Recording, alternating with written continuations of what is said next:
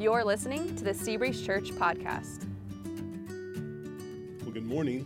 It's good to be with you guys this morning. It's good to be a part of this series. I've been keeping up with the series over the last several weeks and listening in and finding out kind of where we were. This has been an eventful week for us. On Tuesday of this week, we welcomed Holden right up here. You'll see that's our youngest son and his wife, Holden Alexander. This is, he came in. And then yesterday, we welcomed Lucy Joy. Yeah. Busy time. So, it's one of those things, as I was holding Lucy last night and was holding on to her, I thought, wow, this just went from true to real. This is one of those things where, you're thinking, oh, yeah, they're going to have another kid. Yeah. In fact, these were number 12 and 13 for Melinda and I, and so, not kids, grandkids. But, so, no, definitely not kids. But we were sitting there, and I thought, yeah, it's true. They're going to have these kids. Suddenly, this week happened, and I thought, now it is real. As we were watching Jen's other three for the last 3 days, it was very real. We are shaped by what is real to us, and what we're going to look at today is the subject of love. And what I want us to see, our culture has equated love with like something that you just have feelings about or something that just, it's just emotive like that. That is not what the scriptures have to say. And that's not how they line up with that. And so I want us to look a little bit different today and see that real love we're going to look at today is not like that at all. So the question I would like us to answer today is this: what is it going to take for you to move love from true to real in your life? What's it going to take for you to move love from true to real in your life? Now, we're continuing to look in the book of 1 John there and see what the Father has to tell us through that. So in 1 John 3, verse 11, he says this: "For this is the message which we have heard from the beginning, that we should love one another." In other words, what John says is when we first began to help you grow in following Jesus, that was the very thing you heard from us from the get-go. We should love one another. Then he moves on and he says this: "We know love by this, that he laid down his life for us, and we ought to lay down our lives for the brethren." He says part of what lets us express the love that we're talking about is we've experienced it. He says, and you have a clear example to follow. And then he goes on, he says, "But whoever has the world's goods and sees his brother in need and closes his heart against him, how does the love of God abide in him? Little children, let us not love with word or with tongue, but in deed and truth." What he's saying in verse 18 there is, don't get the idea that you can reduce this to just talk. Love requires action from us. And then in the following verses, he begins to go on and talk about how the confidence grows in us. And then in verse 23, he says this: "This is his commandment, that we believe in the name of his Son, Jesus Christ, and love one another, just as he commanded us." Now, that last verse right there is what I want us to focus on in our time today. Verse 23. "This is the commandment, that we believe in the name of his Son, Jesus Christ, and love one another, just as he commanded us." We'll look at the first part of that a little bit later in the message, but what I want us to do is focus on that last part right now. To love one another just as he commanded us. I think as the Spirit of God prompted John to pen these words right here, I think one of the things that happened was most likely he thought back to the time that they'd first heard that commandment given to them. It was coming up on the end of 3 years. They'd been following Jesus. They were going along. They were headed towards Jerusalem because they were going to go there for the Feast of Passover. And so they stop by and they visit with Mary and Martha and Lazarus, and everyone's still talking about how Jesus had raised Lazarus from the dead. And they're going along, and as they're doing that, they arrive in Jerusalem. They gathered in a room to celebrate this Passover meal. Then, as they were finishing up the meal, Jesus says these words to them: "A new commandment I give you, that you love one another." And I'm sure immediately the disciples were like, no, that's not a new commandment. What are you talking about? No, you've said that so many times. You just keep saying that. I don't know why. We think it's true. But you just keep saying, love one another. And he goes on And he says there, a new commandment I give you, that you love one another, even as I have loved you, that you also love one another. By this will all men know that you are my disciples, if you have love one for another. See, the disciples all agreed that that was true. Their lives did not reflect that at all. And we'll see a little bit more about that. Jesus says, as I have loved you. As Jesus spoke those words, the disciples that were gathered around him thought back over the last 3 years of spending time with Jesus. And they thought about how had he loved them? How had they said, because he said, you're to love others as I have loved you. And they thought, how did we experience that? I think one of the very first things that came to their mind was how he accepted them. Jesus accepted people. He accepted the 12. Sometimes one of the greatest fears in people's lives that are relating to you is they think, if I'm open and honest about where I am, will I be accepted? The answer needs to be a resounding yes. That needs to be clear. Jesus modeled acceptance, especially with the 12. Mark tells us a little bit more of the backstory of the disciples headed up to Jerusalem. It's a really interesting time. Mark, in Mark chapter 10, says this: they were on the road going to Jerusalem. He took the 12 aside and began to tell them what was going to happen to him, saying, behold, we are going up to Jerusalem, and the Son of Man will be delivered to the chief priests and the scribes. They will condemn him to death, will hand him over to the Gentiles. They will mock him, spit on him, scourge him, and kill him, and 3 days later he will rise again. Now, he has just told them what's going to happen to him in the next few days. He has just told them about the painful death that he's going to experience. What was their response? Well, that's very interesting. Read on. He says, James and John, yes, John, the one who wrote this, and his brother James. James and John, the two sons of Zebedee, came up to Jesus saying, Teacher, we want you to do for us whatever we ask of you. And he said to them, what do you want me to do? And they said, grant that we may sit one at your right and one on the left in your glory. Now, have you stopped and thought about that? Jesus says, guys, I'm going up here. They are going to beat me. They are going to spit on me. They are going to kill me. And the guys go, yeah, okay, but when you do die, could I sit on your left and could my brother sit on your right? In fact, you read another one that says they even brought their mom along. And she's like, come on, and he's like, no. And so, that's their whole thing. Jesus, though, continued to lovingly accept them right where they were and patiently love them. Now, for you to move love from true to real in your life, one of the things that has to be true is you have to accept others. You have to learn to accept others.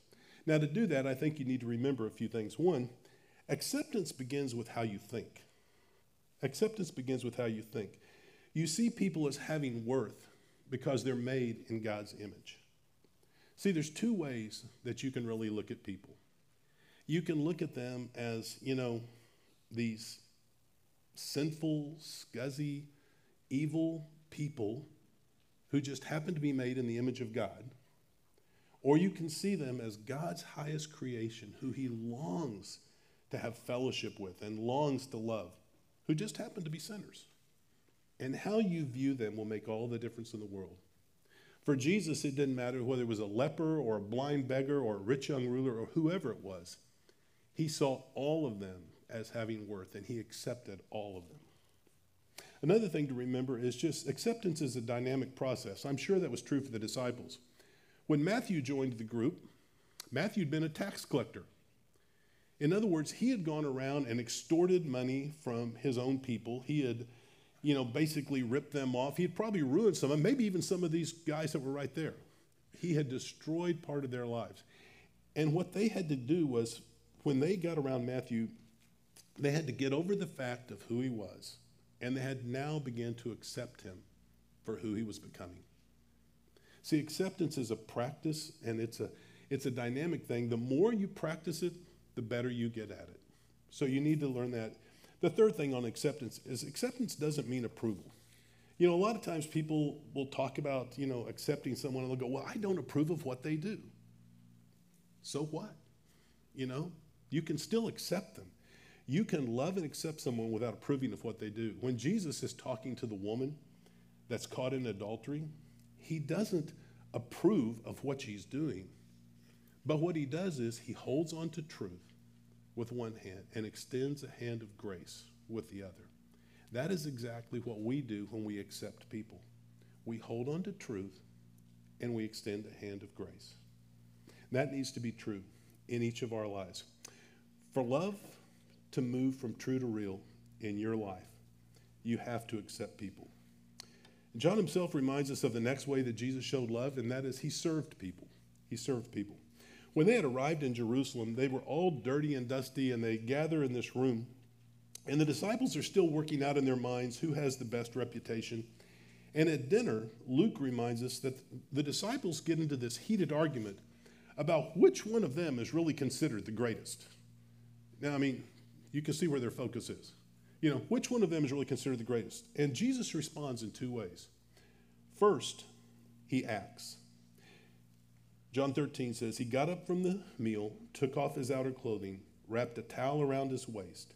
After that, he poured water into a basin and began to wash the disciples' feet, drying them with the towel that was wrapped around him.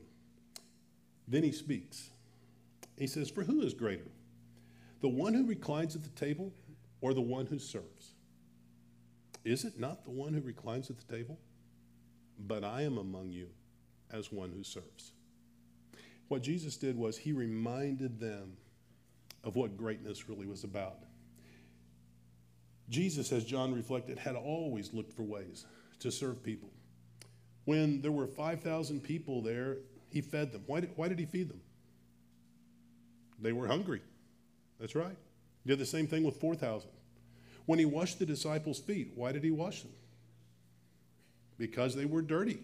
He looked for practical ways. Jesus always looked for practical ways to meet needs. He met practical needs. In fact, you see that later on in John 13, when Peter comes up and Jesus starts to wash his feet, and Peter goes, you're not going to wash my feet. And Jesus said, Peter, if I don't wash your feet, you have no part with me. Then Peter goes, well, wash me all over. And Jesus goes, no. Thank you. Just your feet. That's all we need to work on here. And so he does. Jesus was very practical in the way he served. One of the questions I have for you is, are you thought of as a servant? Are you thought of someone that's really ready to serve others? If you're going to move love from true to real in your life, you must begin to serve people. You must begin to serve people. John also remembered that Jesus loved by forgiving. He forgave people. The disciples had experienced that many, many times over those 3 years. I mean, many times. But probably the most vivid illustration of that was going to come that very night when Peter had been there with Jesus. Now, Peter was not, he and Jesus had a great relationship. It was an interesting relationship. It was not because Peter was like this model disciple. In fact, he usually just opened his mouth to exchange feet. And he would go about his work. But, Peter was over there. Peter had the distinction of being the only disciple rebuked by God the Son and God the Father. I mean, no one else had that. If you remember at the one point, Jesus is over there and he says, hey, who are guys saying that I am? And they said, well, some are saying Jeremiah, some are saying Elijah. Then he stops and he says, hey, but who do you say that I am? And at that point, Peter steps up and Peter says, you are the Son. He says, you are the Christ, the Son of the living God. And Jesus says, blessed are you, Simon Bar-Jonah, for flesh and blood did not reveal this to you, but my Father is in heaven. And then Jesus began to relay to them a little bit more about what was going to happen to him. And Peter goes, Jesus, kind of calls him over and starts telling Jesus, you can't say this. And then what does Jesus say to him? Get behind me, Satan. And you're like, just went from being an A student, right? You just, not good. A little while later, Jesus takes them up on the Mount of Transfiguration, Peter and James and John, has the three of them up there, and they see Jesus transfigured before people. And as they do, it says, Peter, not knowing what to say, said, and I thought, that's Peter. He doesn't know what to say, but he's ready to talk. And, that's exactly what he does. Well, That night that Jesus gives this command, you are to love as I have loved you, right after that, he and Peter have this exchange. Peter said, I will lay down my life for you. Then Jesus answered, will you really lay down your life for me? Very truly I tell you, before the rooster crows, you will disown me 3 times. And once again, Jesus was exactly right. In fact, in his greatest hour of need, with the weight of the world on his shoulders, Peter denies him. What is Jesus' response? He forgives him and puts him in charge of the whole thing. You're like, whoa, are you serious? Yeah. See, for love to move from true to real in your life, you have to really learn how to forgive people. Now, how do you do that? Well, there are 4 simple steps to learning how to forgive people. The very first one is this: identify who owes you. And the reason I say who owes you is whenever someone has sinned against you, when someone has done something to you, they've set up kind of this debt-debtor relationship with you. And that's why you hear people say, he owes me. It's this thought, he has something that is not settled between us. So figure out who owes you. Now, the way you can do that, just sit around and think, who am I angry with? Who, whenever I see them or their name is brought up, my blood pressure begins to rise a little bit, or I just feel like, oh, I've got a story to tell about them. Or, who is that? Begin to think about that. It may be several. It may be one. See, our problem a lot of times is we're so good with so many people that we try to just take the ones we're not good with and just kind of shove them aside. No, you can't do that. You have to actually choose to forgive. You have to actually choose to forgive. So identify who owes you. Then determine what they owe. And you need to be very specific there. Write it down. Be very specific. Like, what did they take? Maybe they took respect. Maybe they took opportunity. Maybe they took, something very tangible in your life. Whatever it was they took, write it down. See, you say, well, why do you need to be specific? Can't you just forgive? No. I mean, you can't not and really truly forgive. Like if I go over to Dale and I'm talking to Dale and I say, Dale, hey, I was at your house today and I just kind of took something. Would you forgive me? What's he going to ask? What did you take? If I say, well, it was an apple. It was on the, oh, good night, yeah. If I say, it was your car, it's going to be a little different response. You've got to know what you're forgiving in order to truly forgive. That's why some people struggle with that for years. They've forgiven in a general way. You need to forgive in a specific way. Determine what they owe. Cancel the debt. What you do there is you just decide, you know what? They do not owe it anymore. I forgive it. And you say, well, it's not that easy. Yes, it is. Well, you don't know what they did. No, I don't. But you know what I do know? You can do that. It is a choice. And the last thing you do, close the case. Now, what does that mean? Well, don't rehearse it.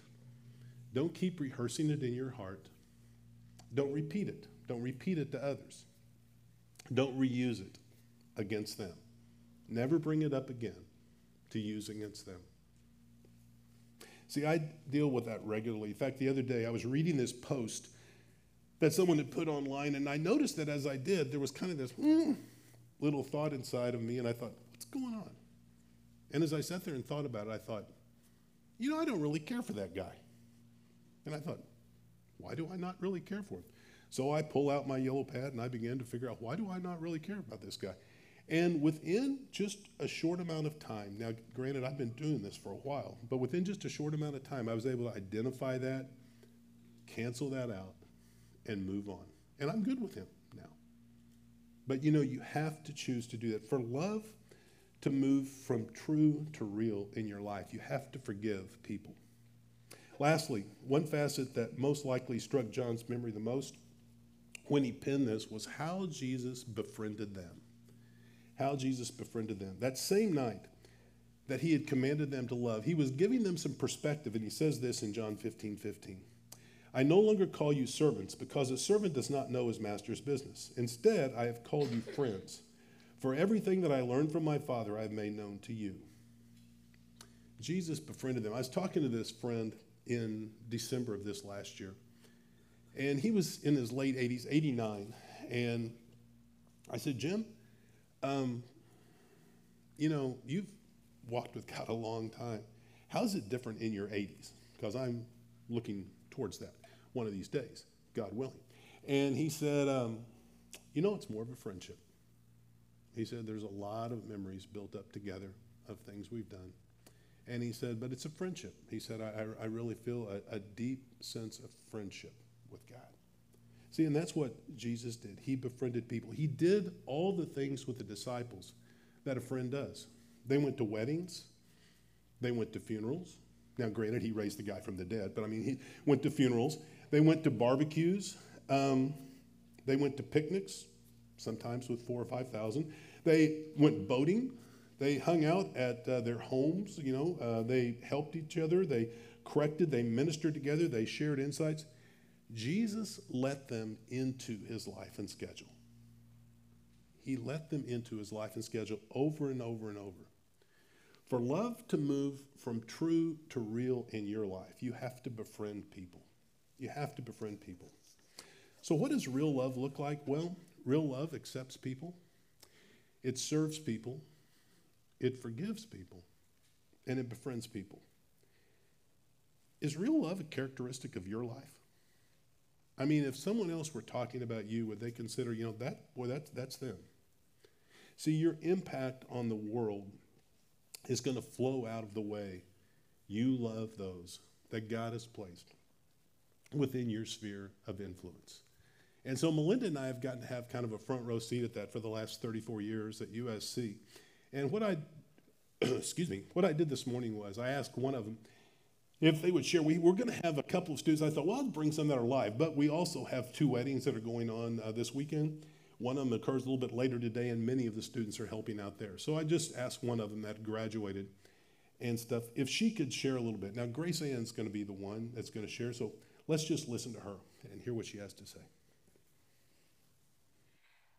I was an 18-year-old theater major when I arrived at USC and thought I was there to be famous for Jesus. But God showed me that he had other things he wanted to do through my life to make himself known.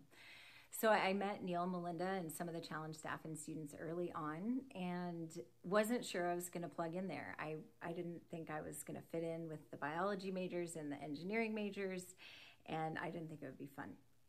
So it took me hitting rock bottom and realizing that I needed help in staying close to God in California and in a theater major, which was pulling me away from God. And so I just knew God was telling me that these should be my friends. So I jumped in wholeheartedly to challenge and started going to everything that I could, and quickly found that these people became some of the dearest people to me, and that I had more in common with them than I thought, and that they were willing to jump into my world. They came to my place, they brought me flowers, they helped me when I needed help, and they just made me feel accepted. And they were authentic, which was something I hadn't experienced, where people could really be walking closely with God and yet talk about the struggles they were having and how God was working through those things and growing them. And so I began to grow. And then as I began to get my feet under me, I also began to help other girls grow. And then after I graduated, I ended up going on staff with Challenge. And with that, Neil sat us down one day and said, for those of you who haven't been on a mission trip, maybe you should consider going. And I felt like God was telling me that that was me and I should pray about that. And Xi'an China is what popped in my mind. So I ended up helping to co-lead a team of college students to Xi'an China, which was somewhere I didn't even know where it was when I first had those words pop in my brain. And just for context, I kind of grew up thinking I wanted to go to Europe and I wanted to go to France because I had studied French, and the developing world was never on my radar. So we showed up jet-lagged as a team of 7 to this building that was falling apart and dark. And that first night, I was alone in my room, and I just said, God, I don't think I can make it through this 7 weeks. I don't know how I'm going to make it. But about 2 weeks into our time there, we saw the Holy Spirit moving in such ways that it just made all the external things and fears dissipate. And God ended up leading me back to Xi'an for 2 more years. And during that time, I met my husband, who was living in a village in China, which was also another stretch for me to embrace. But we ended up going back to a city near that village later after we were married with our first daughter. And then he led us to adopt while we were in China, and we moved back to the U.S. with a newly adopted daughter who we learned had cerebral palsy. And so we landed in the States and began to learn how to care for her. And so for the past 10 years, things have looked really different than the adventure that living overseas is. And it's been more of a just day-to-day mundane journey. But God has really impressed on our hearts the verse in James that pure and undefiled religion is this, before God our Father, to visit orphans and widows in their distress and keep oneself unstained from the world. And we have seen that by caring for our daughter and literally also caring for widows around us, we happen to be placed in the midst of actually several people from unreached people groups on our street, and then also several widows who we have just begun to love and try and reach out to as God puts them on our hearts. Like my husband's mowed our next door neighbor's yard for 2 years. She's an 80-year-old widow. And then there are other people on our street, similar things. We either take them meals if the ambulance has been there, or we've just gotten to know people as God has put them on our hearts. But yeah, it's just looked a lot different than when we were maybe reaching the masses, now that we're called to maybe a few. And really, he's put on my heart just being called to the one, because of the way adopting our daughter has really changed our life and what we can and can't do. But it also has really focused us on the people he wants to love. And it's opened up this whole other realm of connection with people that maybe we wouldn't have had connection with before. And my experience at Challenge has just shown me that God wants us to love all types of people in all walks of life, and has shown us how to do that at really different times and in different places and with different people. You know, for you today, as we wrap up, you may need to think about next steps for you. Some may need to change perspective on accepting. Some may need to begin to serve and look how to meet practical needs in people's lives. Some may need to befriend and invite people more into your life. Some may need to really forgive and cancel out the debt. And if you're finding those things difficult, I told you we'd look at that first part of the verse again. We'll go back to that right now. In 1 John 3:23, he says, "This is the commandment, that we believe in the name of his Son, Jesus Christ." As Lance referenced a couple of weeks ago, that's kind of the entrance into the kingdom in the first place. And what I would tell you is, if you haven't experienced that, then, for love to move from true to real in your life, it's awfully hard to give out of what you haven't experienced. So maybe the next step for you today would be to step in to a relationship that God has for you with his Son. And so let me pray for us, and then we'll invite the band back up to share. Let's pray. Father, thank you for the fact that you showed us what real love was all about. When you chose to humble yourself and come to the earth in the form of a man and live a model life, live a sinless life here, showing us exactly how to live and how to love others. And then, Father, you chose to pay the ultimate price, to take our place on the cross and to die in our place, so that we could have a relationship with you that would be unbroken forever. And we're so grateful for that. Father, help us to focus on what's been done for us, so that we can really love others well. We pray that in Jesus' name. Thanks for listening to the Seabreeze Church podcast. For more information about our church, you can visit our website, seabreezechurch.com. Thanks again for listening in, and we hope you'll join us next week for the Seabreeze Church podcast.